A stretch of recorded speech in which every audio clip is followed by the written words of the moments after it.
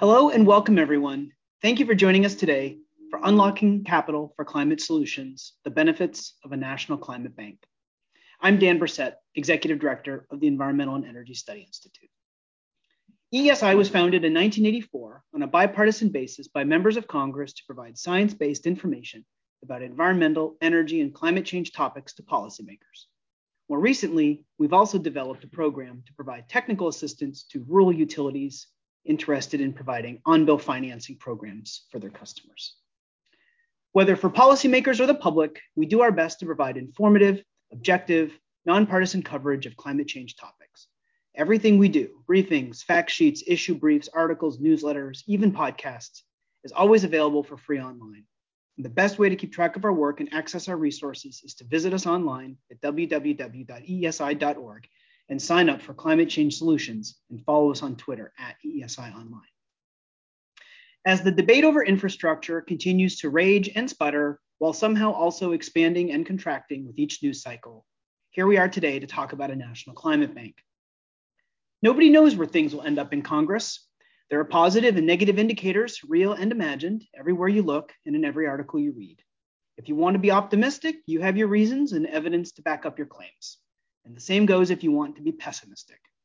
Truly, at least inside the Beltway, things have at long last returned to normal.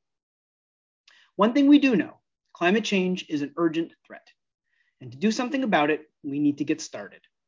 Returning to the Paris Agreement and renewing our commitment to emissions reductions were great first steps back into taking climate change seriously. And the first budget proposal of the Biden-Harris administration is chock full of good ideas and smart investments that would marshal and harness an all-of-government approach to climate change. But we need Congress to act. We need new policies that ensure the U.S. lives up to its international commitments. We need to make sure critical programs are funded and aimed squarely at equitable and justice-oriented emissions reductions. And we need to really rethink U.S. national energy policy. On Friday, we hosted a briefing towards the energy system of tomorrow to start sketching out what energy system infrastructure needs to look like a decade into the future, so we can understand where we need infrastructure investments now. It was the first of a three-part series, Modernizing the U.S. Energy System, Opportunities, Challenges, and the Path Forward. The second installment, Modernizing America's Transmission Network, is Friday at noon. To sign up and watch the archived webcasts for Friday's session and to sign up for the upcoming sessions, visit us online at www.eesi.org. Much needed upgrades in our energy system would facilitate significant emissions reductions, as we learned on Friday, by helping us tap renewable energy resources, move energy from where it is generated to where it's needed more efficiently, and make the most of new technologies to reduce our consumption and boost reliability and resilience. And another thing we could do in the context of infrastructure, if we want lots of emissions reductions, is to find a way to beat once and for all the boogeyman of clean energy upgrades, upfront costs. Sometimes upfront costs are just an excuse not to make an investment. And where this is the case, you can see the boogeyman's wicked sidekick, simple payback, lurking in the shadows, encouraging short-sighted decision-making and whispering disparaging things about energy efficiency and rooftop solar panels into the ears of the unwitting. In many cases, though, upfront costs represent an actual barrier, especially for households and small businesses that lack access to affordable capital and bear a heavy burden of high monthly utility bills. Things are relatively easy if you have good credit, low debt, cash just sitting around waiting to be spent, and a network of qualified contractors to do the work. But it's much more challenging to consider solar and energy efficiency if the initial investments are out of reach, even if you end up saving money and enjoying more ownership over your energy decisions. That is where green banks come in. Green banks are neither inherently green nor typical banks, but these governmental, quasi-governmental, or nonprofit organizations can be extraordinarily effective when it comes to making affordable capital more accessible and equitable. Today, more than 20 green banks are operating across the US and providing targeted investments in rural areas, low and moderate income communities, and communities of color to advance equitable climate change solutions. These green banks use innovation and creativity to develop new ways to overcome upfront costs and help low-cost financing reach those who need it most. And when that happens, when upfront costs have been overcome, benefits start to flow. Emissions reductions from clean energy investments that were previously out of reach or unaffordable, opportunities for ownership and wealth creation in low and moderate income communities and communities of color, and jobs, jobs, and more jobs, and workforce development and training opportunities to put people to work. But green banks face a major constraint: resources. If only there were a national climate bank that could leverage the US Treasury to support state and local green bank efforts to reach more people and scale up cost-effective energy efficiency, renewable energy, beneficial electrification, energy storage, electric vehicle charging, and climate adaptation projects, if only. Well, there are proposals in Congress that would do just that. And so our panel today is assembled to help describe all the benefits of a national climate bank could deliver. While we are remote today, there is still a chance for you to submit questions and comments. Please feel free to share your thoughts with us by email at eesi@eesi.org or follow us on Twitter at EESI Online. We will do our best to incorporate your input into the conversation. And now I get to introduce the first of our four fabulous speakers. Jeff Shub is the Executive Director of the Coalition for Green Capital. He's a leading expert on green bank finance institutions that accelerate investment to cause an equitable, clean energy transition. Jeff leads the Coalition for Green Capital work around the world to create green banks, which have driven more than $4 billion of public and philanthropic investment in renewable power, building efficiency, and climate solutions. Jeff, welcome to the briefing. It's great to see you. I can't wait for your presentation. Great. Thank you so much, Dan, and pleasure to be here. And I think you all can see my screen now.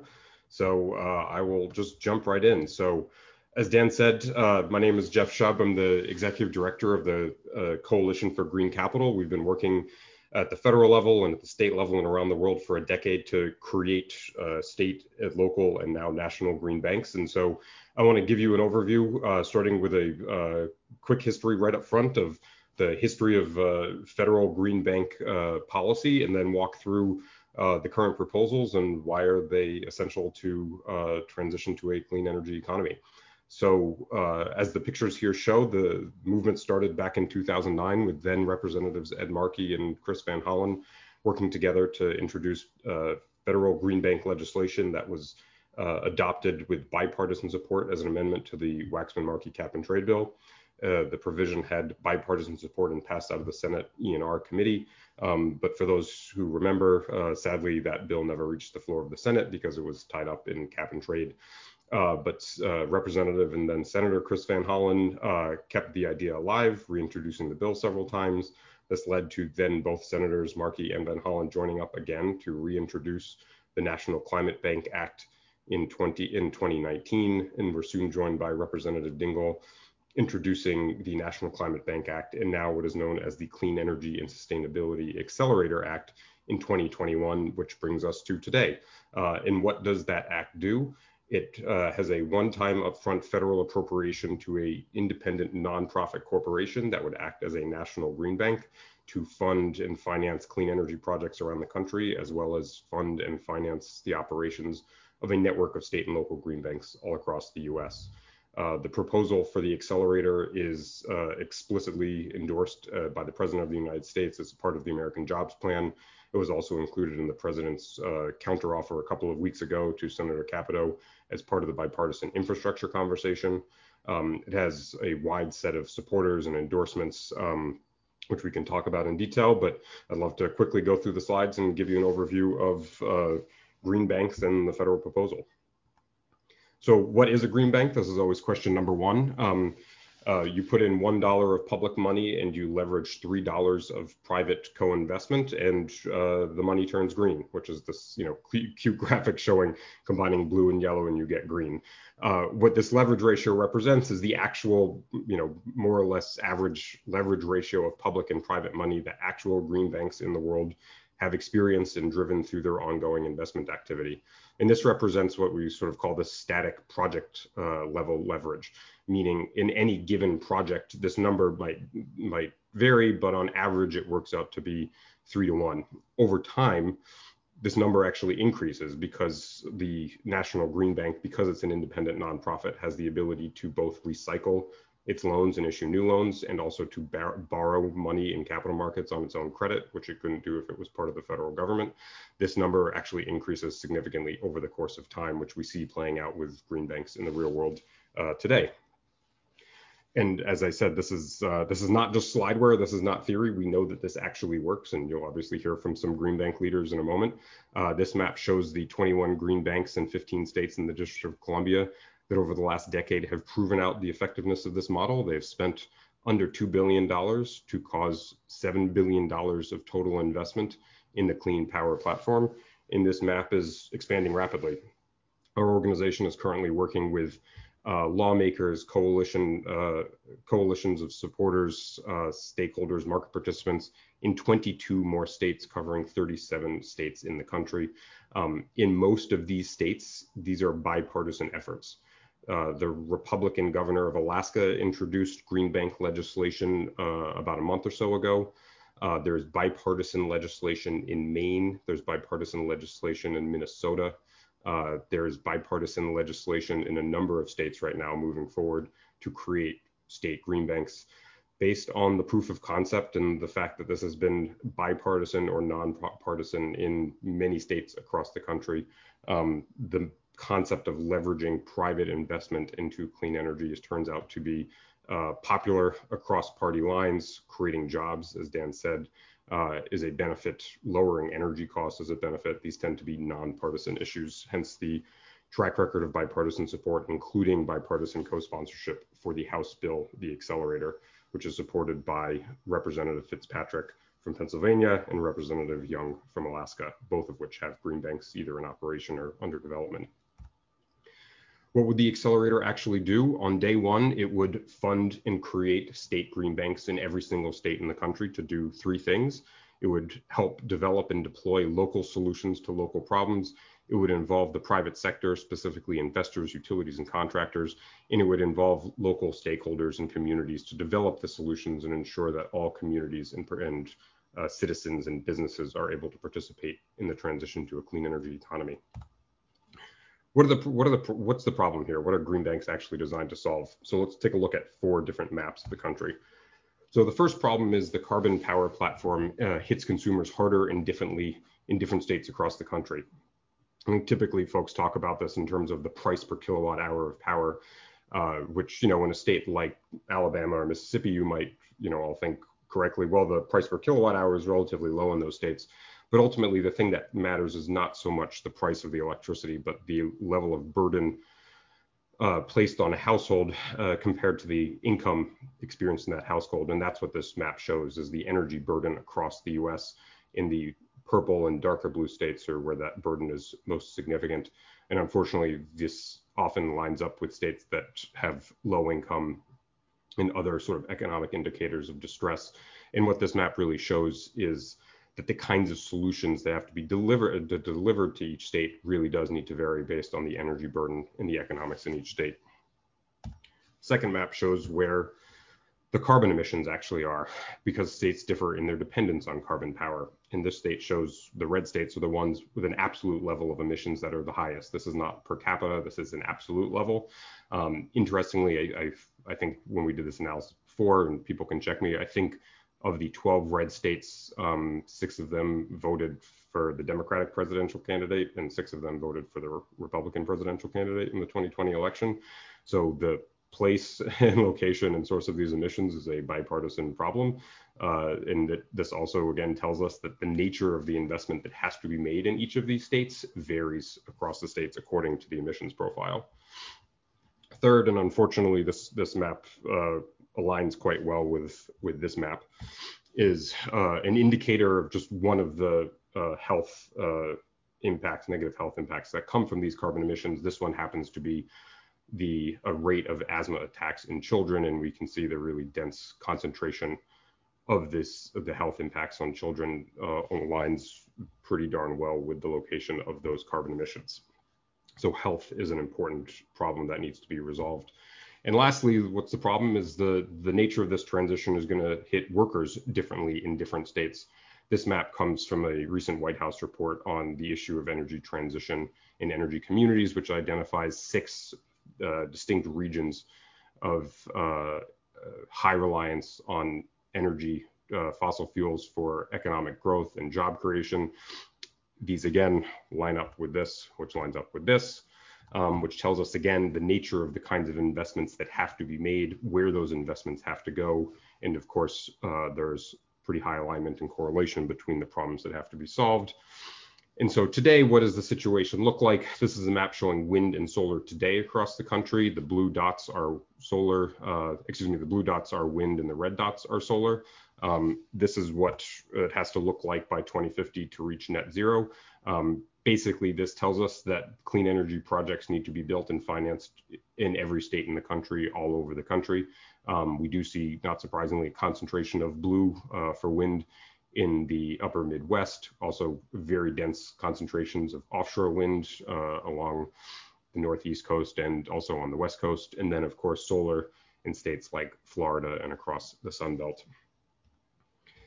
And the benefit of this transition to a clean power system is it will increase household savings. If you pair this large utility scale or distributed power investment with household electrification, the kind that Senator Heinrich wrote about specifically in the New York Times today through on a piece about household electrification, this is the benefit. And we can see that the savings accrue to the households across the country, where the deepest savings are geographically focused in places where there is a high energy burden and a high reliance on fossil fuels. So there's a lot of different ways that people talk about the potential pathways to a clean energy transition and what our energy system might look like in 2050. There's studies from Princeton and Stanford and government organizations, but fundamentally they all actually have the same set of principles that involves a massive increase in market share from wind and solar power that has to multiply by about 7x over the next several decades. There has to be a massive increase in investment in installation of high voltage transmission lines to carry the clean power to points of consumption. There needs to be battery storage deployed across the entire grid. And there has to be a rapid conversion of heavily driven vehicles from gas to electric. These are the kinds of activities that the accelerator is going to invest in across the entire country. And there's a lot of conversation about the quality and number of jobs that can be created through this kind of a clean energy transition, and statements that jobs in the fossil fuel sector are intrinsically better or higher paying. This is data gathered both from real world green bank activity as well as based on independent expert studies showing the kinds of jobs and the amount of job creation that could be realized through the implementation of a national green bank, which shows fundamentally that these jobs are like all other jobs in the U.S. economy. Some of them are high paying, some of them are not, some of them are union, some of them are not. The average span of a job in the mining industry, I believe, is 3.8 years in the U.S. And so turnover and moving on to new opportunities is an intrinsic part of the U.S. dynamic labor market as it exists today. That will remain true with the clean energy economy as well. And the jobs will be abundant and specifically located in every community in the country, because that's where the investment actually has to go. The proposal for the Clean Energy Accelerator, or the National Green Bank, is focused on and authorized to invest in 7 different sectors, all of which have an emissions impact. They're renewable power, grid infrastructure, transportation, buildings, climate resilience, industrial decarbonization, and sustainable ag and forestry. Again, all of which have a direct tie or impact on the trajectory of climate change. As I said, the benefits of this will be realized in every community, specifically because of the accelerator's ability to target its investments into each state, into communities, working with state and local green banks to tap into the local solutions that are needed to meet those local economies and communities' needs. The proposed $100 billion of the accelerator, as was put in the House bill, would lead to $800 billion of private co-investment over the next decade, nearly $1 trillion of total investment. This again is due to the compounding leverage of project level co-investment, capital recycling and relending, and borrowing on the green bank's own credit without the full faith and credit of the government. This is not Fannie Mae. This is not a GSE. This is an independent nonprofit without the government's guarantee. The impact is that there will be 4 million jobs created in 4 years in every community across the country. A critical component of this transition, though, as we all know, is that there has to be a just and economically fair transition. As the United Mine Workers of America put out in a recent statement, this transition must be a true transition, and boy, do we agree with that. The accelerator will be required to invest 40% of its investments into frontline low-income communities and energy-reliant communities that are transitioning to a new economy. This is a central part of the provision and is also built on the track record of what state and local green banks are already doing, significantly focusing their investments into underserved communities. What is the overall impact of this from an emissions standpoint? Independent expert analysis found that the accelerators, the investments driven by the accelerator will reduce Americans' emissions by about 20%. This is the single biggest climate reduction program per dollar in the American Jobs Plan. The bang for the buck here is significant. And again, this is not theory. This is not slideware. This is based on the real world experience of what green banks have actually achieved. Wall Street rightly calls this the biggest investment opportunity of the century, and something like a national green bank and a network of green banks across the country need to be part of the effort to lead the way for that investment opportunity. Borrowing a little bit from my boss, our CEO and co-founder, Reed Hundt, was in a prior life the chairman of the Federal Communications Commission in the early 90s during the Clinton administration. As he often likes to say, we've done this kind of a big change before as quickly as we need to do it today. The communications platform effectively had several $1 trillion of investment to completely turn over every element of that platform in the course of about 15 years. There are a lot of similarities between the telecommunications grid that was rebuilt and the energy and electric grid that also has to be rebuilt. I don't need to go into detail on this, but suffice it to say, we know that this can be done because we've done it before and not that long ago, and so we can do it again. Story of the accelerator, it's going to create green banks and drive investment in every state. It delivers local solutions for local problems and is able to target it through its nonprofit structure. And to learn more, the relevant bills are the Clean Energy and Sustainability Accelerator Act, HR 806, and in the Senate side, the National Climate Bank Act, Senate Bill 283. And happy to discuss in more detail about where those bills stand and the pathways to passage and any other details on green banks. So thank you so much. Thanks, Jeff, for a really excellent overview presentation. And actually, it's a good opportunity to remind everyone that while people are watching us right now, everything will be available online. So if you'd like to go back and look at any of Jeff's slides, I really like the way those 4 maps work together to tell the story of why this is so important, and some additional resources as well that Jeff provided. Everything is available online at www.eesi.org. And you can watch the presentation too, because we'll have an archived webcast and at some point in the near future, a written summary as well. Thanks, Jeff. That was a great presentation. I really appreciate it. Thanks, Dan. We will now turn to our second speaker. Brian Garcia is the President and Chief Executive Officer of the Connecticut Green Bank, the nation's first state-level green bank. The Green Bank model demonstrates how smarter use of public resources can attract more private investment in the green economy, reducing the burden of energy costs on households and businesses, creating jobs in local communities, and reducing greenhouse gas emissions that cause global climate change. With its message of inclusive prosperity, the Connecticut Green Bank won the Innovations in American Government Awards in 2017 by the Harvard Kennedy School's Ash Center for Democratic Governance and Innovation. Brian, thank you so much for joining us today. I will turn it over to you. Thank you so much. Great. Thank you, Dan, for that introduction. I know Dan's going to get the slides up, but I just wanted to kind of build off of Jeff's remarks earlier, because the Connecticut Green Bank was actually created following the Representative Congressman Markey and Ben Holland's bill in 2009, the American Clean Energies and Securities Act. So as that policy didn't move forward, Reed Hundt, working with Governor Malloy, Dan Esty here in the state of Connecticut, brought that federal model to the state of Connecticut, effectively creating the Connecticut Green Bank on July 1st of 2011. So we're actually approaching our 10th year anniversary. Let's go to the next slide. So we are a quasi-public organization. That is to say that we're very similar to a corporation of the state of Connecticut. We use private sector disciplines to achieve public sector goals. We're very focused on social and environmental profit as opposed to financial profit. We focus per statute on financing clean energy. So clean energy in Connecticut has a specific definition. renewable energy, energy efficiency, alternative fuel vehicles, associated infrastructure. Fuel cells are also considered renewable energy here in the state of Connecticut because we manufacture them, creating lots of manufacturing jobs. Just yesterday, the Connecticut legislature voted on a bipartisan basis to expand the scope of the Connecticut Green Bank beyond clean energy to include environmental infrastructure, which means that we can take this model to also support waste and recycling efforts, agriculture, water, adaptation and resilience, and other environmental markets, parks and recreation. So the legislature is keen to see us deploy more private investment in environmental infrastructure in the state.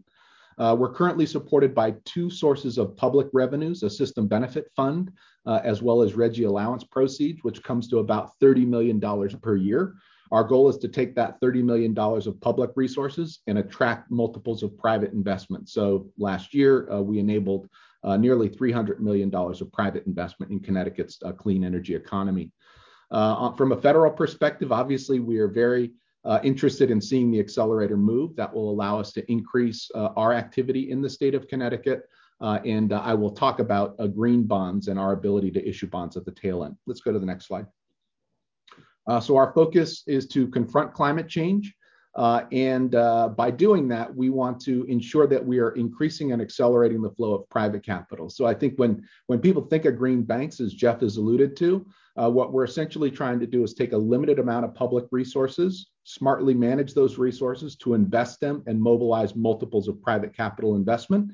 When you get more investment, you get all of the benefits that we're after. Those benefits will effectively strengthen our communities in Connecticut, especially vulnerable communities. That is a priority for us. Vulnerable communities has a specific statutory definition here in the state of Connecticut. And when we do that, we're going to make the benefits of the green economy inclusive and accessible to all individuals, families, and businesses. And I'll talk about some of those benefits in a second.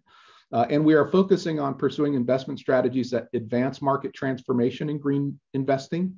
The Green Bank model obviously does that. I'm also going to talk about our ability to issue bonds and how that is helping to advance the Green Bank model as well. Let's go to the next slide. Dan, I liked your comments earlier about the payback from the customer's perspective, because that's exactly what we're trying to push away is thinking about payback. And rather than payback, we'd like customers to think about cash flow. Would you rather have more cash in your pocket today than you did before? So this is trying to describe what the Green Bank model is after. You could think of an energy bill before you undertake any sort of clean energy improvement. Go ahead and Dan and hit the button twice. And what we're after is you could imagine going to a home or a business, providing them with opportunities for on-site renewable energy, conservation, load management, and providing that end-use customer with access to capital to finance those clean energy improvements, to address those upfront costs. And depending on the savings that can be created from those clean energy improvements, you could effectively create net savings. That's what we're after, is to put more cash back in the pockets of that end-use customer by reducing their energy bill, giving them a debt service payment. It's important that the loans and leases that we offer are long-term maturity, consistent with the useful life of those measures, which can be up to 20 to 25 years. And when you do that, when you finance that, you leave more value that you can give back to that end-use customer. So that's important, delivering them economic value upfront. And then we get from clean energy deployment all those societal things that we're after: cleaner energy, a more resilient grid, and healthier populations as a result of reducing particulate matter. Let's go to the next slide. So here's how the Green Bank model works from a supply side perspective. Go ahead and hit the button once. So I was talking a little bit about those public resources that we receive, $30 million a year in these public resources. Go ahead and hit it a couple more times. Let's go ahead and move through. Great. So our goal is to utilize those public resources in a way that reduces the perception of risk from private investors. Our goal is to get them to invest in clean energy deployment in our state. And we do that by using our public resources first. And we say we are willing to risk our public resources for you to put your capital into the market. And in Connecticut, we have about a 6-to-1 leverage ratio. Jeff showed a 3-to-1. So we're about twice that across our programs here in the state of Connecticut. And go and hit the button once more time. One more. There you go. So the financial returns go back to the private investors. These are loans. These aren't grants. It's important to say. So we've had $500,000 of losses over about $640 million of loans so far. I knock on the wood here. So these loans pay back. And ultimately, go ahead and hit the button once more. As a result of this increased investment in the green economy, we get all of those social and environmental benefits that we're after. Let's go to the next slide. Here's a quick look at them. And I guess the key point I want to make here is that investment drives everything. So this is not just government investment, this is private investment. The more we can use a limited amount of public to enable more private, that investment is going to drive the deployment of clean energy. In our context, it is renewable energy and energy efficiency.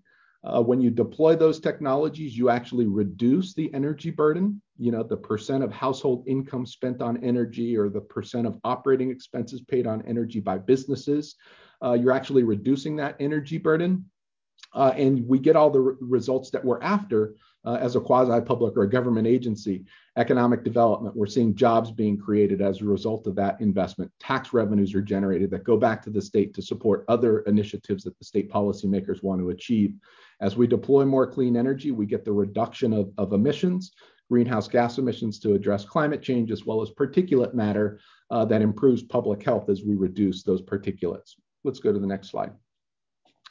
This is just a high-level overview, a bit of a tombstone diagram for those of you who are in the banking community, showing some of our public-private partnerships over the years with a number of different local, state, regional, commercial banks, national banks, investment banks, and the like, utilities, all enabled by our participation in the deals to de-risk transactions and to make the market for clean energy investment in Connecticut attractive to their capital formation. Let's go to the next slide. So I wanted to walk through, give you an example of a few projects. This first one here is an energy infrastructure example, and this has to do with making residential solar PV and energy efficiency affordable and accessible to low to moderate income families and communities of color. Jeff was talking earlier about energy burden, the percentage of household income spent on energy. 6% is what's deemed affordable. Anything greater than that is unaffordable. Our low to moderate income families in Connecticut can pay 10, 15, 20% or more of their household income on energy. That creates an affordability gap. Connecticut's affordability gap for low income families is about $1,400. We have proven through direct data collection that we are able to reduce that affordability gap by $1,300 through a financial innovation of combining solar PV with energy efficiency through a partnership that we have with Posigen Solar. Again, we structure a lot of private investment around this transaction, and to the diagram I showed before, our goal is to reduce the energy burden by displacing those upfront capital costs with the financing solution that puts cash in the pockets of participants. Let's go to the next slide. Here's an example of a waste infrastructure project.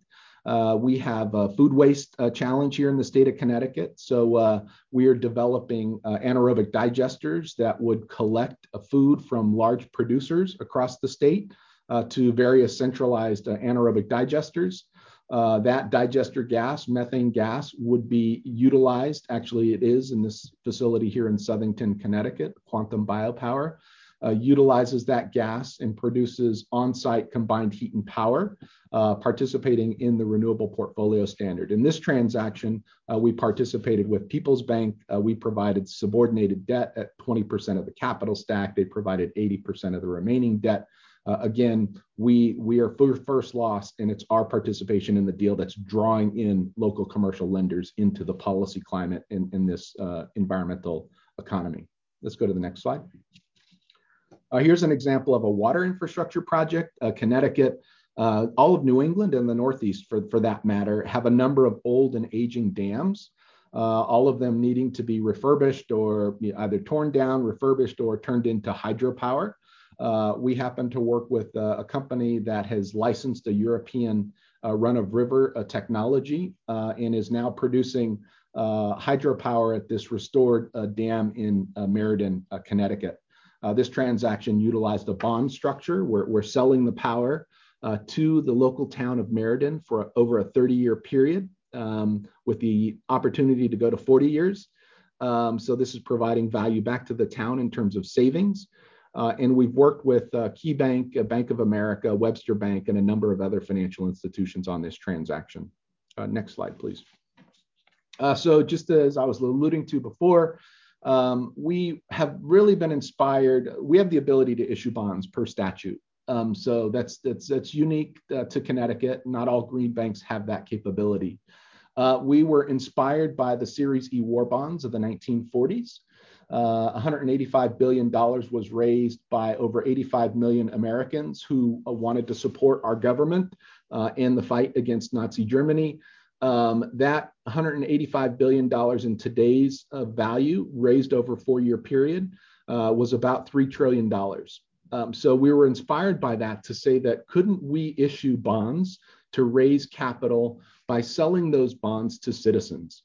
So typically bonds, green bonds, for those of you who are in the market, are sold to institutional investors at $5,000 face value bonds, and they'll buy hundreds of thousands of them.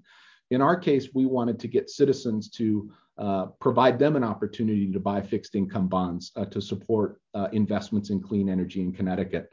There are 3 elements to these bonds. One is the use of proceeds has to support the Paris Agreement. That is that they have to go towards mitigation of greenhouse gas emissions and adaptation and resiliency to the impacts of climate change. The second thing is that the bond face value has to be no more than $1,000.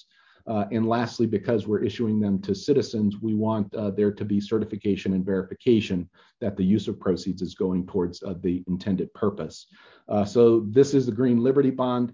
We had a $25 million raise that we were working on this last Earth Day, April 22nd. We had $100 million of demand.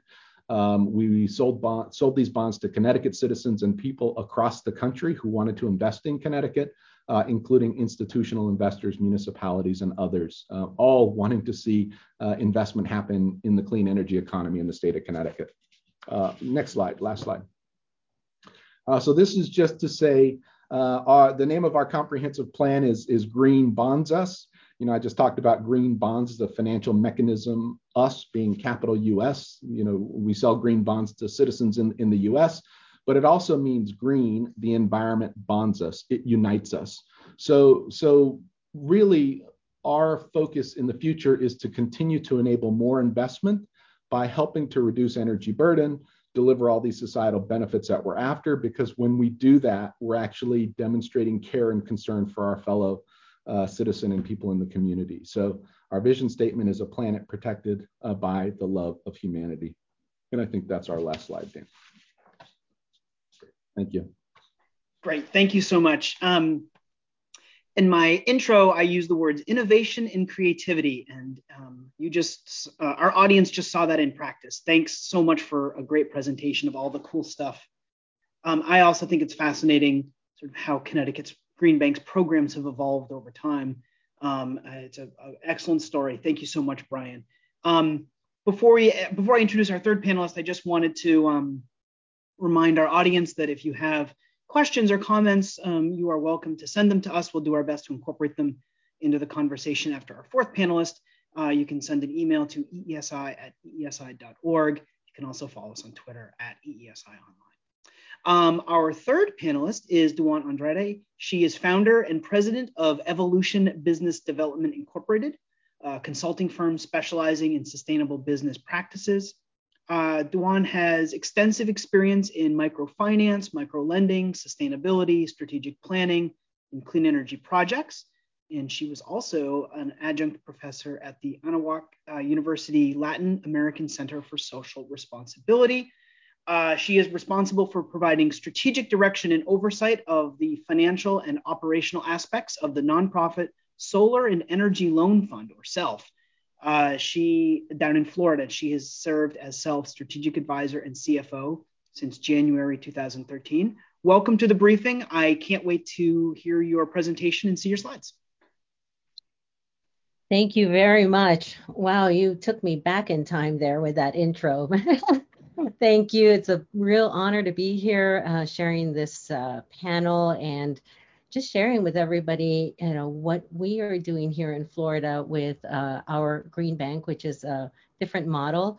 And I just love, I mean, I'm going after Brian, and that's tall order to follow. But I love that Brian presented a Green Bank model that is really kind of a top bottom big investment opportunities, and really highlights the possibilities where there is also a positive policy environment.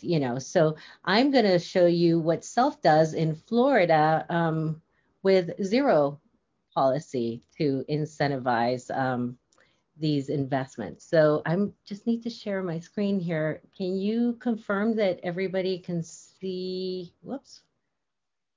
Can you see the presentation? Not yet. We can see that you're started the screen share, but we don't see that. I'm sorry, let me try this again. Okay, how about now? Yes, now it's working. All right, thank you. Well, the Solar and Energy Loan Fund, known as SELF today, is a certified CDFI. And of course, you have technology problems. Okay. So a little bit of background. We are the first and only nonprofit green bank in Florida. We were founded in 2009, actually by a group of, at the time, commissioners, including the founder of this organization, Doug Coward, who is now the executive director. And this was right after the housing crisis.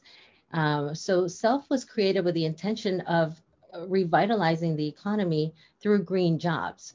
And at the time, President Obama had signed in the ARA, which was the American Recovery Act, which, much like today, was trying to help the economy recover.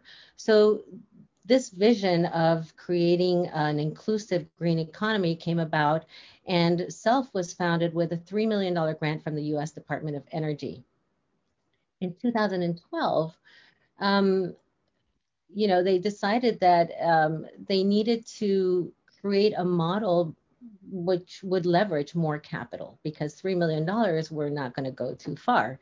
So in 2012, SELF became a certified community development finance institution. And for those of you who aren't familiar with that, the CDFIs were created to fill financing gaps, and to serve communities that are left behind by traditional banks. And basically what it does, it provides a channel to reach underserved communities, and do work that banks did not want to do. So the CDFIs have a mandate to do 60% of their lending in low and moderate income census tracts.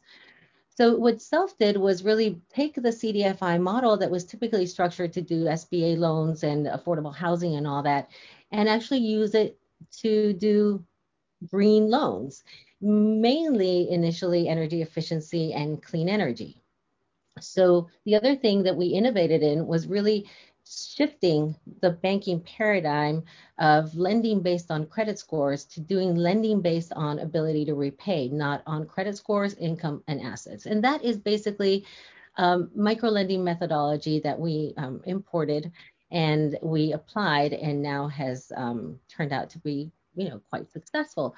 So as a result of this, what we did was we leveraged those $3 million with $25 million to date. Actually, we just closed a few more investments. So again, that leveraging ratio in our case is about 8 to 1.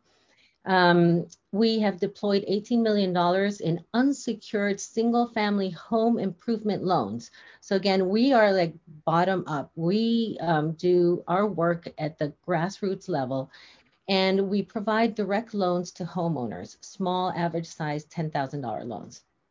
These $18 million loans, $18 million in loans have been deployed, with about 54% of those clients having less than 680 credit scores. We've done about 2,050 home improvements in Florida, with a small portion in Alabama, South Carolina. We're about to open up Georgia. And 74% of our clients are low to moderate income. Our average default rate to date has been less than 2%. In addition to helping low and moderate income homeowners access affordable financing based on ability to repay rather than credit scores, we also recruit contractors to do the jobs. And we focus on recruiting mom pop shops, minority contractors. So for example, one of our local contractors has done more than $1 million in business using our financing. To date, we have over 600 contractors in our network, and they're all being able to reach underserved markets with our financing available to them at no cost to them. We also, as a green bank, are able to leverage more capital. So we just got a $5 million JP Morgan Chase grant in 2019 that will allow us and has allowed us to create a new fund that is really focused on filling gaps in financing stacks for affordable housing. So we want to do green affordable housing. What that means is kind of what Brian was talking about, that we have to reduce the energy burdens for low income residents. And many of those residents are renters in affordable housing buildings. And they get a rent subsidy, but ultimately they have to pay their energy bills, and their energy bills take up a large disproportionate amount of their income. So we want to push the affordable housing sector into a green housing stock that can be lower cost to operate and to live in comfortably and with dignity. So we're going to do we're going to finance 300 affordable housing units leveraging $65 million. Again, that is a huge leveraging, about 18 to 1. And then we also have a $50 million commitment from our investor for our PACE program, which is exclusive to St. Lucie County. So that being said, I'm going to go quickly from here on, and I want to share some stories with you. Our mission is to rebuild and empower underserved communities by providing access to affordable, innovative financing for sustainable property improvements, including energy efficiency, renewable energy, wind hazard, which is storm mitigation. We do water quality, and disability and aging in place home adaptations. So this is just a picture. Kind of take a home and what do we do? And you can see that we basically will do everything that is going to improve the structure and make it more efficient to reduce those energy burdens, save money, and be able to free up cash to repay the loans. So these are some of our lending programs. And what this speaks to is that we have customized programs for the type of markets that we are serving. So our CDFI flagship program, basically no minimum credit score, unsecured, 5 to 1099%. That's the terms go from 3 to 10 years and so on. But the one program I want to focus on for a second is Kiva.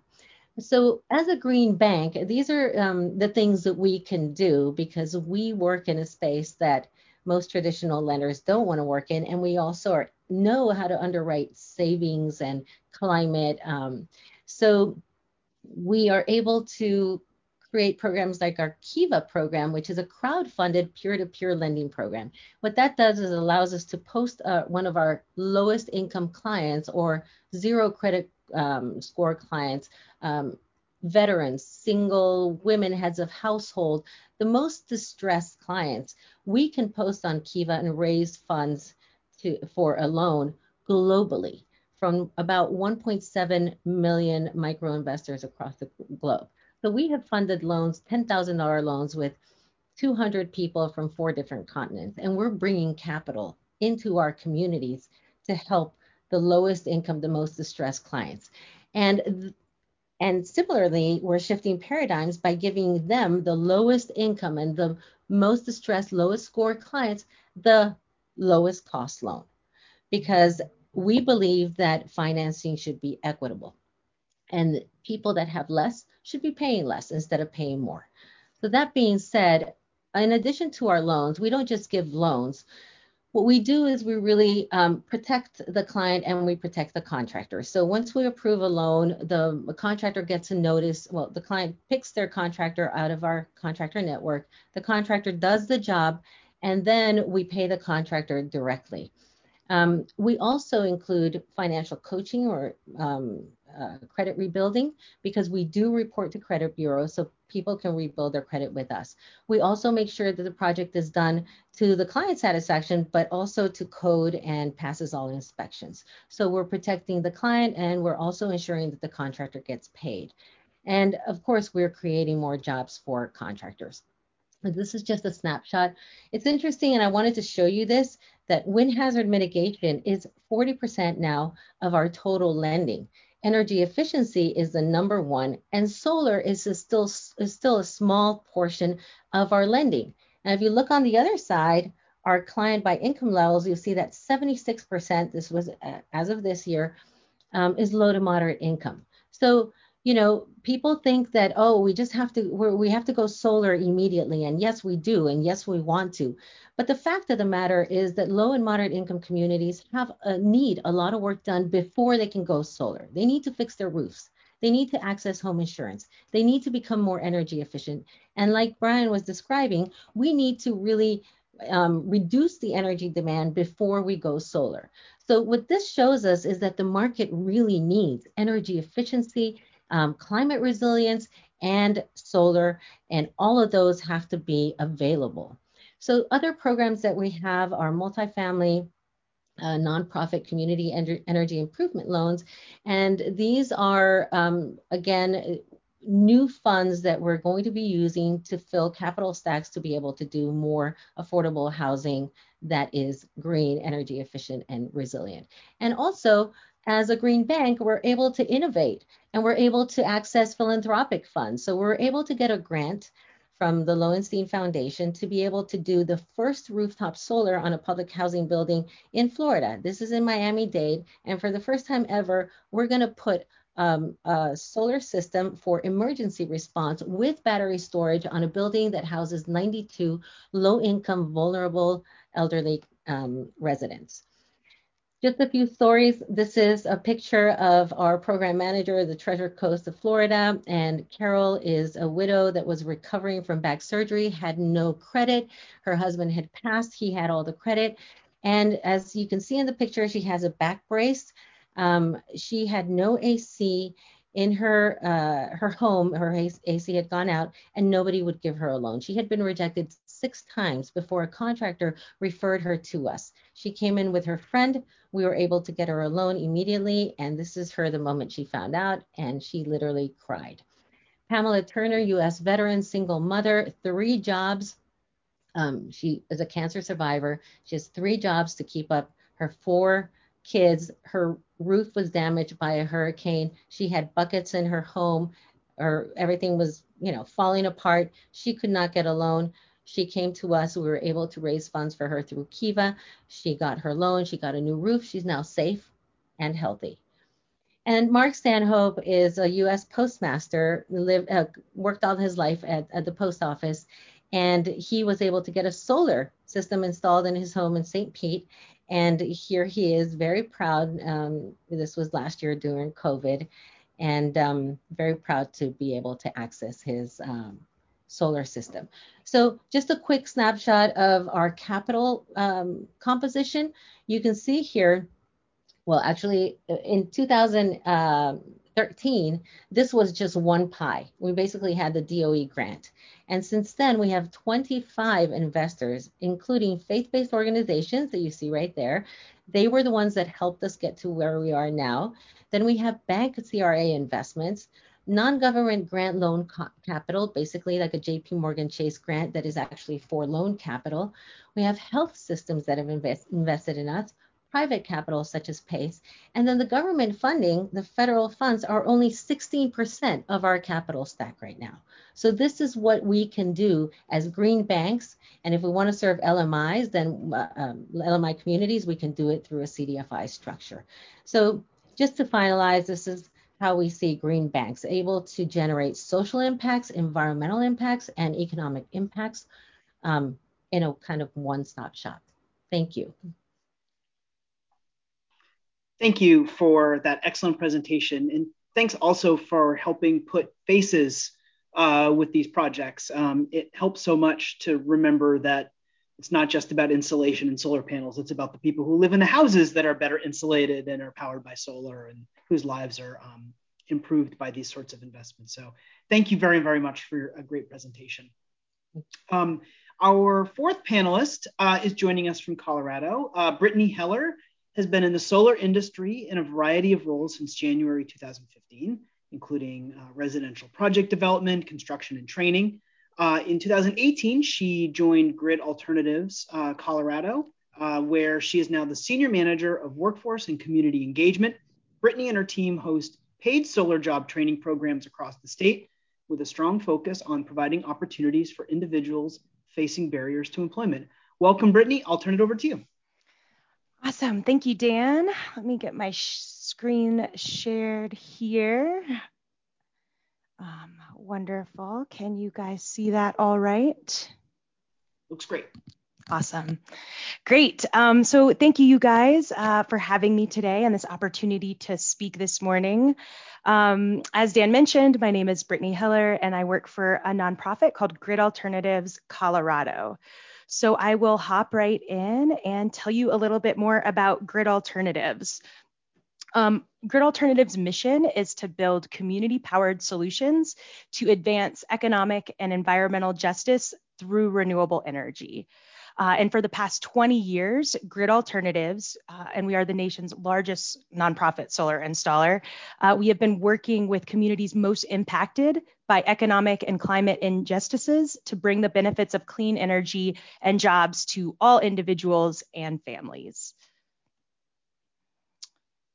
And we will not achieve a clean energy future in Colorado without addressing the systemic injustices that have disproportionately impacted communities of color.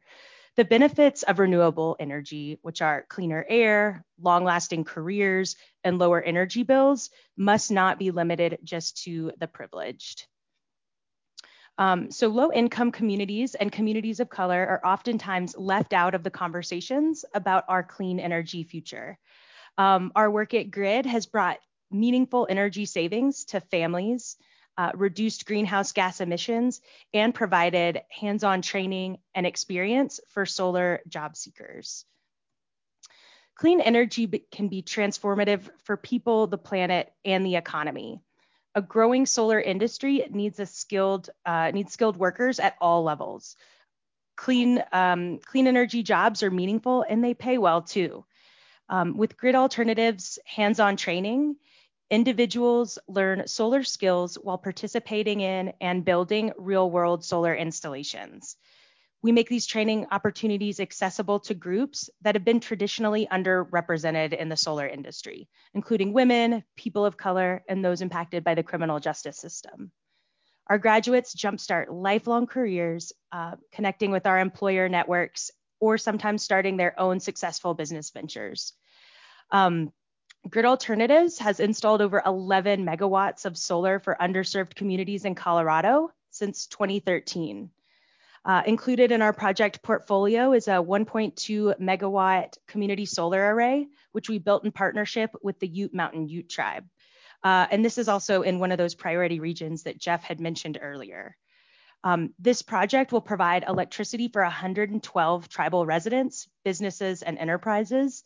And it's an important step forward for the tribe as they transition to a clean energy future and advance their own energy sovereignty. 14 tribal members in this project joined Grid to install the solar array, 11 of which were hired as interns. So they gained solar installation experience and valuable transferable skills. Several of the interns also worked for the tribe's public works department, and that will be the tribal entity who's going to be managing and maintaining their own solar system moving forward. And this particular system will offset at least 10% of the reservation's overall energy usage, and it's going to be eliminating about 1,500 tons of greenhouse gas emissions by year one. And this is just one example of what can happen with the deployment of renewable energy. Advancing tribal energy sovereignty, bringing meaningful jobs to individuals, and transforming communities.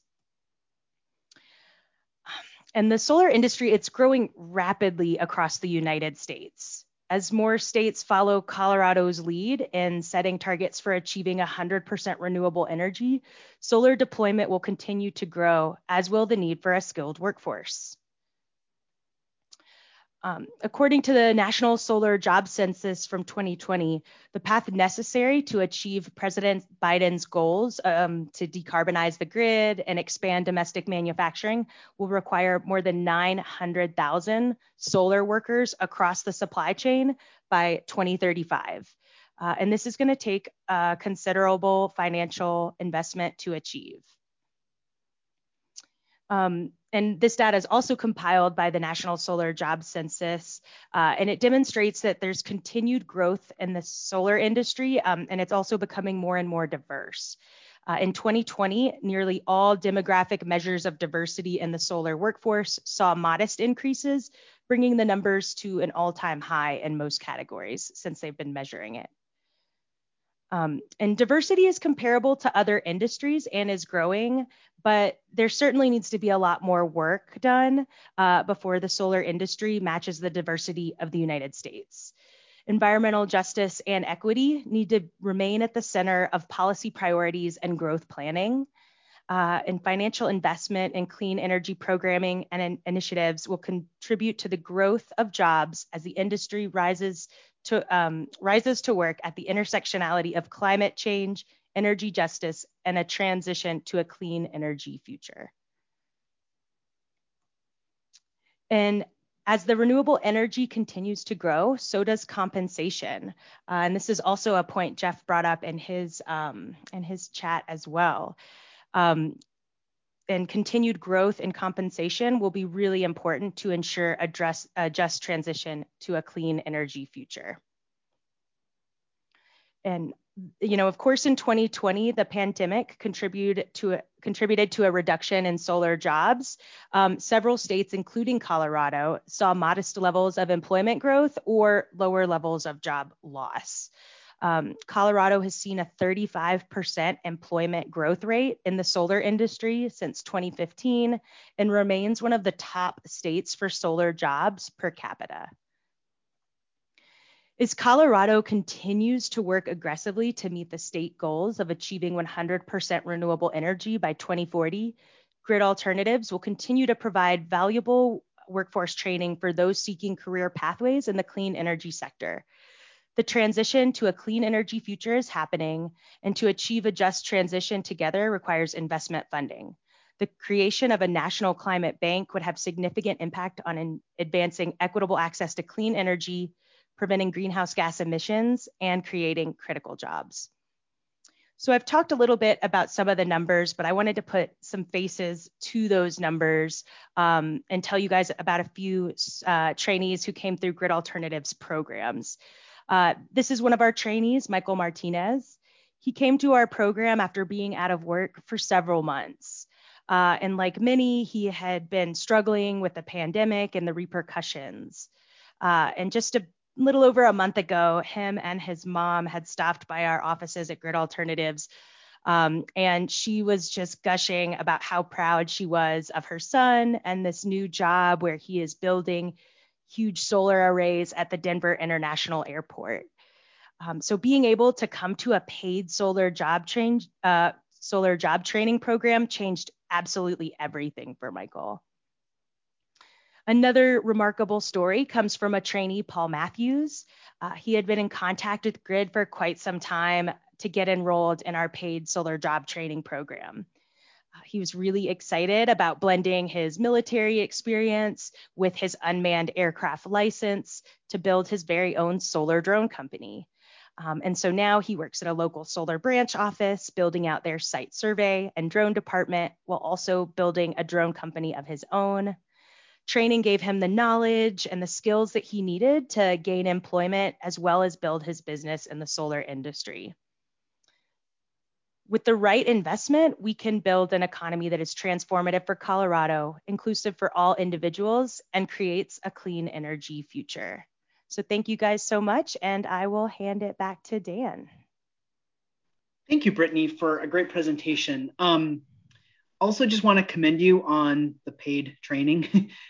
Makes all the difference in the world. Is that something that's a recent, or is that something that's recent, or is that something that has been sort of integral to this from the start? Particularly for Grid Colorado's office, that has been an effort for quite a while to make everything paid training. But as you can imagine, particularly as it relates to people with barriers to employment, a lot of folks can't just take unpaid time to get the skills they need to eventually get a higher paying job. So having that ability really advances equity and inclusion in the industry. Yeah, it makes such a difference. So thank you so much for a great presentation. There's still an opportunity to ask questions. If you would like, people in our audience are welcome to ask questions either following us on Twitter at EESI Online. They can also send us an email, eesi@eesi.org. But it is my pleasure to now introduce my colleague, Senior Associate Miguel Yanez. Miguel works very, very hard with our on-bill financing program, interacting with green banks, rural utilities around the country. He is going to kick off our Q&A. So Miguel, I will turn it over to you and stand by. Hi, thank you, Dan, and thank you everyone for taking the time to watch this great briefing. And we have really heard great presentations from this great lineup of speakers. And so one common thing that have really run through all the presentations is how all the green banks and work by Britain in Colorado have really strived to include everyone, increase equity by spurring clean energy development. And so I would like to ask you, how do you provide services to underserved communities of color, and low and moderate income households, and how would that increase with additional capital from a national climate bank? And so I would like to start with Jeff. We haven't heard from you since the beginning, so it would be great if you can start us off, and then we will go in the order of the presentations with Brian next, and then Duane, and then Brittany.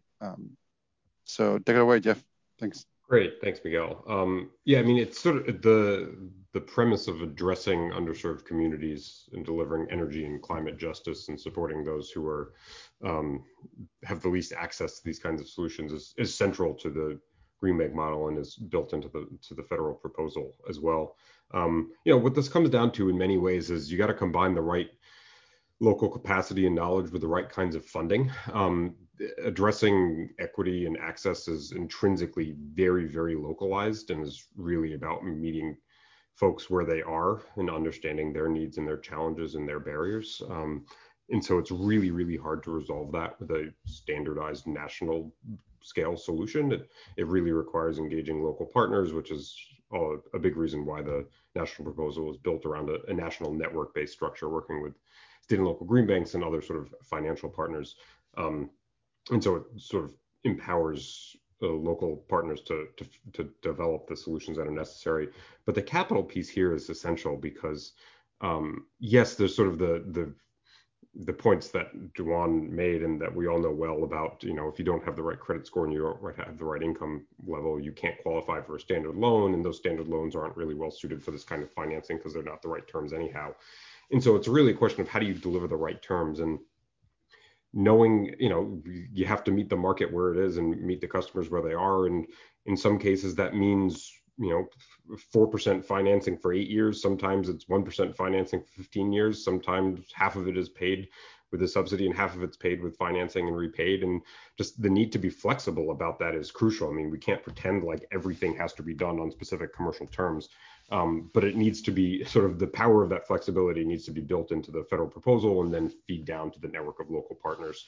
And then the last thing I'll say before letting others jump in is, in our sort of work around the country over the last, decade, but really, especially in the last 2 years, digging into this question, one thing that comes up over and over and over again is not just the need for local solutions, but local participation in decision making and how those solutions come together and are actually implemented.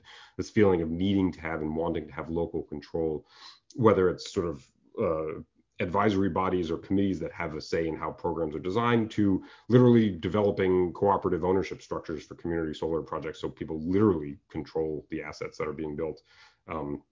it is about finance and delivering that kind of capital solution, but there's a process element to this too that's essential to how this is all rolled out. Great.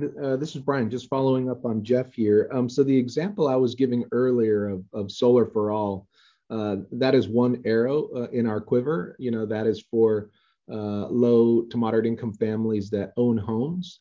Unfortunately, in the state of Connecticut, and I'm sure across the country, Black and Hispanic families own less than 5% of their homes versus white families at 85%. So even though we're able to demonstrate that we can completely eliminate the energy affordability gap, it's only for a small subset of the population. So that's to say that there are no silver bullets. We need to identify a number of other strategies. Here in Connecticut, we've spent a lot of time over the last year working within a regulatory structure to get the rules right, get the compensation right. We have a chair of our Public Utilities Regulatory Authority who has put energy affordability as the number one objective for the regulator, which then translates into bid preferences, adders, other treatments for low-income families, affordable housing families. So when you get that context right, the regulatory structure right, then you're now starting to attract the right developers to come in and do the projects, ultimately getting to the reduction of energy burden on our most vulnerable citizens. So we've been spending a lot of time getting those regulatory rules right. How would all this increase with additional capital from the National Climate Bank? I mean, you know, I talked about us having 30 million and turning that into over $300 million a year using state resources. By having federal resources, you know, we're going to go further. We're just touching the surface of the available market in the state of Connecticut. So we've probably reached maybe 5 to 10% of the available market, which means we have a lot more investment to go. So the National Climate Bank would provide us with capital to enable us to bring in more private investment to deliver more value to families and businesses. So we're looking forward to being a continued partner with the accelerator and other green banks across the country to that end.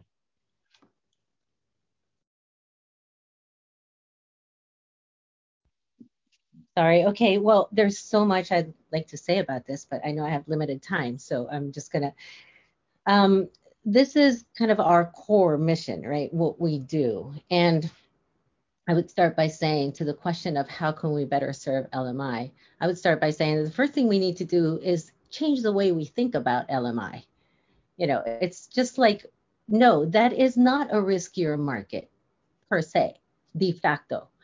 LMI communities are not LMI because they're lazy or poor or don't have assets. LMI communities don't trust banks. They don't trust the systems.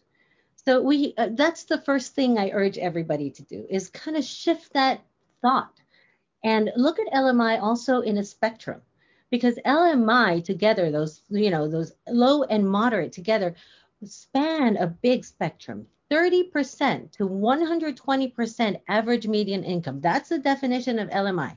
The difference between somebody living on 30% average median income and 80 to 120% is abysmal. So we have to really understand what the market needs are in that LMI category. So that being said, if you've all heard of the United Way term ALICE, that's a really good description of the moderate, the M part of LMI, which is asset limited, income constrained, and employed or income earning population, described as ALICE. They're straddling the line of poverty, not poor enough to get grants, not rich enough to be able to access affordable financing. They're stuck in the middle. About 40% of Americans fall into that category. This is an opportunity right there, waiting to be served, but they don't qualify per the banking standards that are existed. So how do we reach these markets? We look at them as potential credit-worthy people. We understand their needs. We customize products to be able to accommodate to their cash flows. So I think these are the things we're doing. And that's why it's really important to consider all of these models that you've heard about here are doing things differently. It's not, we're not like inventing financing. We're just applying it in a different way and successfully, because we are proving that these markets that have been left behind or skipped over, whatever, actually work. They are good investments. And I just want to say that with a National Climate Bank, it would unlock not only what Brian said, I'm going to echo his words. I mean, we're just like starting here. We're going to leverage those funds 100 times over and over and over again, because we've proven, we have done just a small sample of $18 million in 2,000 projects, 74% LMI, they pay back. And we're redeploying those funds over and over again. And the other thing is that if we want to go net carbon neutral, or want to really impact our carbon emissions, we do need to go renewable. We need to go solar or geothermal or whatever renewable energy is applicable in each state. But here's the thing, you realize in our portfolio that we don't have enough solar. That's because we, not only the market isn't ready, but we don't have the right type of flexible financing. With the National Climate Bank, we would have the long-term flexible low-cost financing to be able to provide more solar to those markets. Think of it, 40% of America. That's, sorry, I get very passionate about this. Yeah, I really appreciate you saying a lot of that as well. And as for grid alternatives, how do we, connect with these underserved communities? The real way to do that for us is just being really embedded into the communities. We have really strong networks with community-based organizations. We network through those. We have reciprocal partnerships all throughout the communities where we work with mission-aligned organizations. And if we were to have additional sources of funding, we would be able to scale up our existing programs at a much, bigger level than where we are currently. And we'd also be able to begin to offer new programs with this additional capacity. At Grid and an organization and how we function, we'll oftentimes get projects that sort of fall into our lap and then figure out how are we going to fund this? And it is really, really challenging. It would be really great to flip-flop that, be able to have a source of funding and then be able to go to those partners. And as I'm thinking about this, I mean, we have several different nonprofit organizations who are almost in line. We're trying to figure out the special sauce to make these projects happen. If they were to get solar projects on their rooftop, they'd be able to save money on their utility bills, and they'd be able to put that money back into their programs, immediately. And Grid, how our organization runs, we can have trainees on those projects. It's another way to help folks get experience. But it's just tough to find the funding to make it happen. So having a National Climate Bank would just turn this issue on its head for us.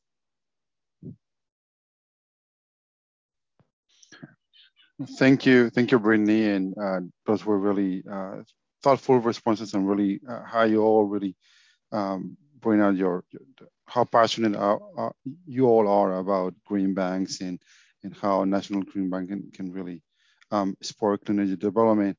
And so my second question goes to a lot of the points that Brittany has just made on how she partners with local entities. So to that, my question is, how do you work with existing federal, state, and local stakeholders, including the private sector, to provide and support clean energy investments? So Brittany, you're starting to talk about how you work in a way to embed it with communities. If you can start us off with that question, with providing an example, that would be great. Thank you. Yeah, absolutely. So, as I mentioned in my last answer, we can always find a really great, innovative, impactful project. And then what's always challenging for us is finding that funding.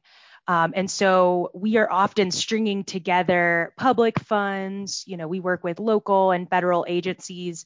An example that comes to mind immediately is utilizing CDBG dollars or community development block grants, which are, essentially HUD dollars.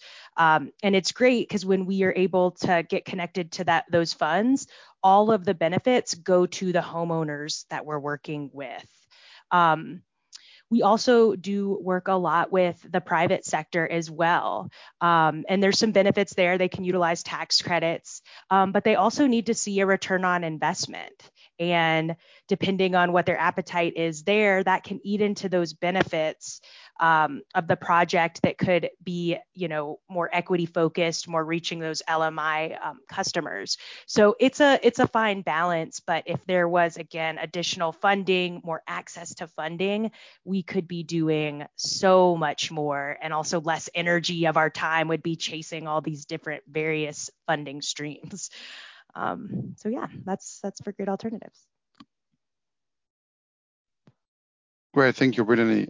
If we could continue with Duane, that would be great. Thanks. Sure, thank you. Well, I think there are many, many opportunities to leverage capital and relationships. So we work very closely with local government. For example, in our expansion, we have relied on local governments to provide seed grants for capacity building, because we run on such thin margins that we don't really have the venture capital or the capacity to expand on our own. So local governments have their own goals. And Florida doesn't really have like these incentives and big goals as a state. So each local government is taking reins, of their own sustainable development. And so, for example, St. Pete, Hillsborough County, Orange County, City of Orlando, I can name many that we're working with, have all these goals. They want to go, they sign up for the Sierra 100 renewables, they sign up for all these things. But then the question is, how do we get there? Like, how do we do it? So we are an implementation tool. And that is how we frame ourselves. If you have goals as a local government, you don't have to reinvent the wheel. You don't have to spend all this money in creating these. We come in and we'll do the work for you. So that's how we've been able to really leverage partnerships and local governments. We also work very closely with other nonprofits. For example, financial coaching. We don't do that ourselves. We partner with nonprofits that are specialists in that. So, that's an efficient way of doing that. We also work with organizations that are job training and doing audits and things like that. So that partnership, leveraging those partnerships is really important. And to Brittany's point, I think we also need to get better at connecting resources. For example, LIHEAP and SHIP programs and all that. We have people that don't know how to access that. So we are a resource center for everybody as well. And I think that one of the important things to note is that in those communities, when we partner, everybody wins. And there's always a bank that needs CRA credits. So then we can leverage that capital as well, and we can bring in more capital. So I think that it's really important to note that we're not trying to do this work on our own. We don't want to, and we can't. This is really bringing together public, private, philanthropic funds. And, I gave some examples, the solar system on the public housing building, that is grant dollars, and it's going to be an example to replicate. And another great example we have is working with Martin County Utilities. We've created a septic to sewer conversion loan with them. They are collecting on bill. We leverage their $200,000 with $2 million, and it's a win-win-win for everybody. So that's just an example of how we can leverage those partnerships. Great. And in terms of Connecticut, so I was thinking about what are some of the more recent state federal interactions and engagements between our state and the federal government. The one that came to my mind was Connecticut. We have really ambitious greenhouse gas emission reduction targets, 45% reductions based on 2001 levels by 2030. That rolls up into actually the national determined contributions, the commitment of the US government to reduce its emissions by 50 to 52% by the year 2030 based on 2005 emissions. So we are in line with President Biden in terms of reducing our emissions as a foundation. But secondly, what Brittany was saying was really interesting.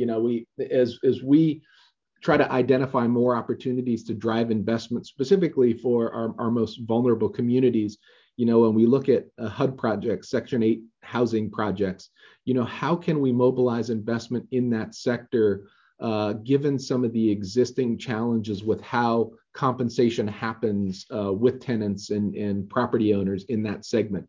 With the goal being to try to reduce the energy burden and give income back to families. We don't want that to offset incentives and other things that those families receive. So maybe there are some opportunities for the federal government to innovate and to allow some innovation around the edges so that we can begin to solve the owner-tenant problems through state and federal partnerships.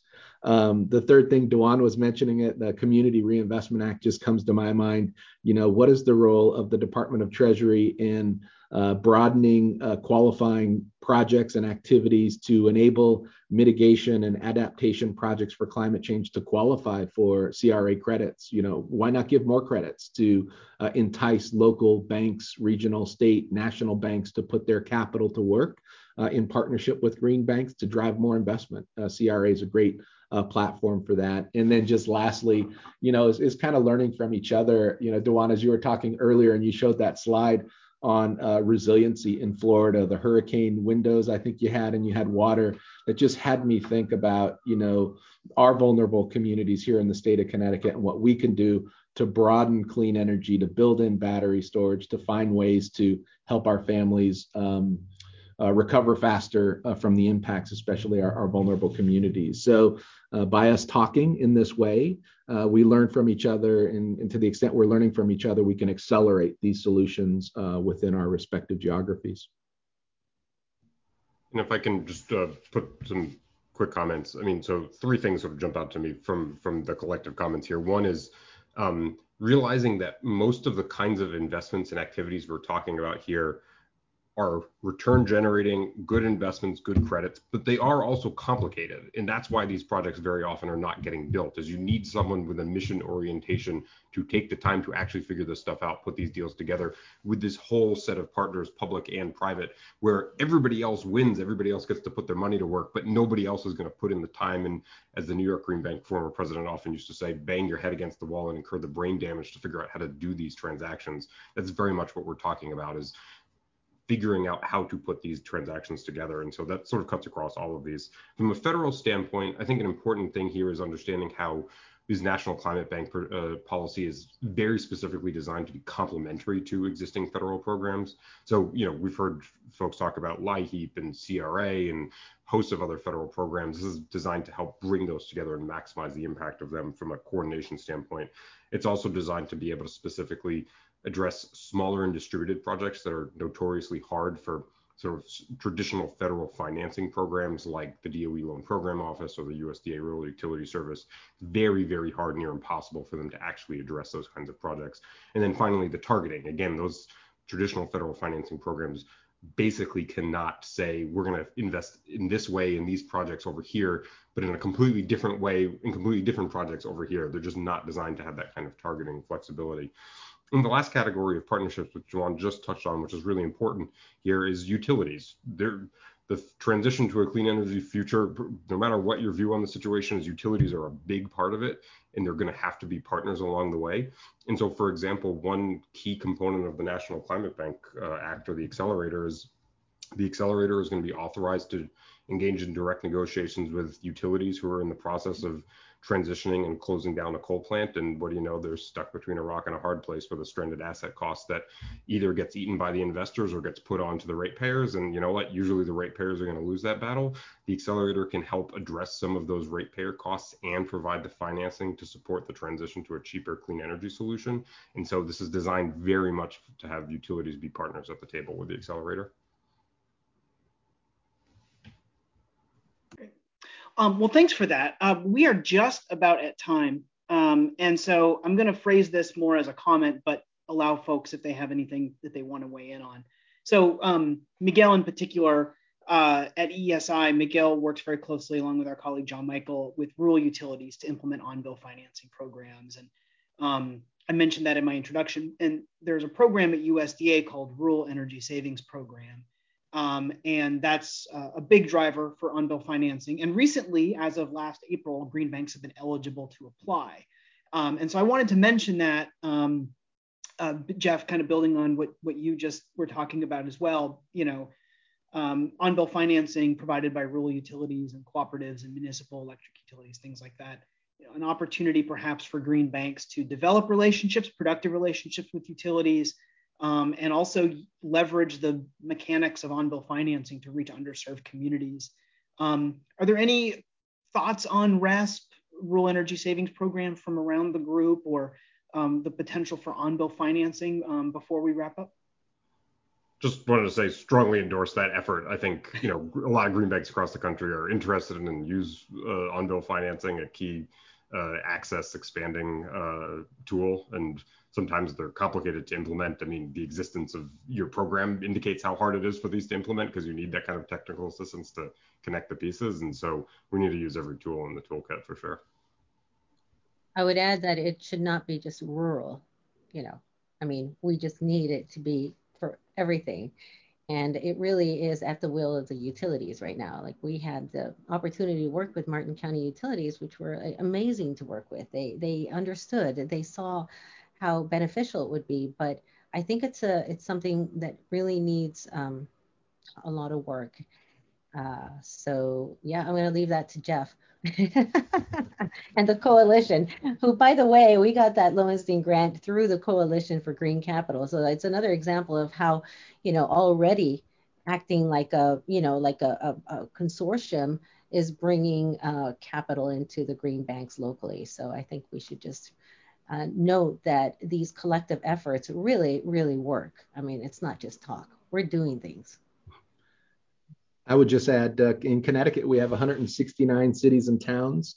I believe the USDA thresholds there, Dan, are less than 25,000 in population, determines your rurality. So that applies to about 50% of Connecticut's families and businesses. And I'd just say that our application is in. So looking forward to a USDA review and a positive determination. Great. Well, thank you so much. We are at time, and so we do have to wrap. I would, just like to thank Miguel for leading a great Q&A. Thanks to Jeff, Brian, Duan, Brittany for 4 excellent presentations. I really enjoyed all of your insights and hearing about the work that's being done from the different perspectives. And one of our goals for this briefing was to focus on the benefits. And so to me, that came out loud and clear that, if we had such a thing as a national climate bank, the benefits will flow like we haven't seen yet, which is exactly what we need. And of course, it won't hurt to get emissions reductions on the books either. So thank you so much for taking time out of your busy Tuesdays to join us and our audience. We will go ahead and wrap. In addition to thanking our panelists and thanking Miguel, I would like to thank everyone else at EESI who made today possible. Dan O'Brien, Sydney O'Shaughnessy, John Michael Cross, Amber Todoroff, Anna McGinn, Omri Laporte. Also like to thank our 4 fabulous interns, Anna, Ashlyn, Irina, and Jackson, for all their hard work behind the scenes. There's a slide on the screen right now. We would really appreciate anyone in our audience who has 2 minutes to take our survey. We read every response. It means a lot to us when you take the time to fill out the survey. If you had any technical issues, if the live cast wasn't working well, if you have ideas for additional topics, we would love to hear everything that you have to say. So if you would be willing to do that, we'd very much appreciate it. Lastly, I wanted to just quickly plug, today is a Tuesday. It happens to be the same Tuesday, or happens to be a Tuesday when we're also releasing our latest issue of Climate Change Solutions, which is our biweekly newsletter. If you haven't already subscribed to that, I encourage you to. You can visit us online at www.eesi.org. Also, if our briefing archive, everything that you just saw, presentation materials, additional information, all of that is also online. So hopefully you will be able to make that a resource for you. And then lastly, before I let everyone go to the rest of their Tuesdays, we have 2 more briefings in the next 2 weeks. We have one on Friday about transmission, Friday at noon Eastern. And then we have one next Friday about the grid edge. And that will wrap up our 3-part energy system modernization series. So RSVP links are available. And of course, if you sign up for the newsletter, you automatically get all of that stuff every other Tuesday. Thank you so much to everyone in our audience. Thanks to our 4 panelists for excellent presentations. Thanks for Miguel for working us through the Q&A. Hope everyone has a great rest of your Tuesday, and we will hopefully see you on Friday. Thanks.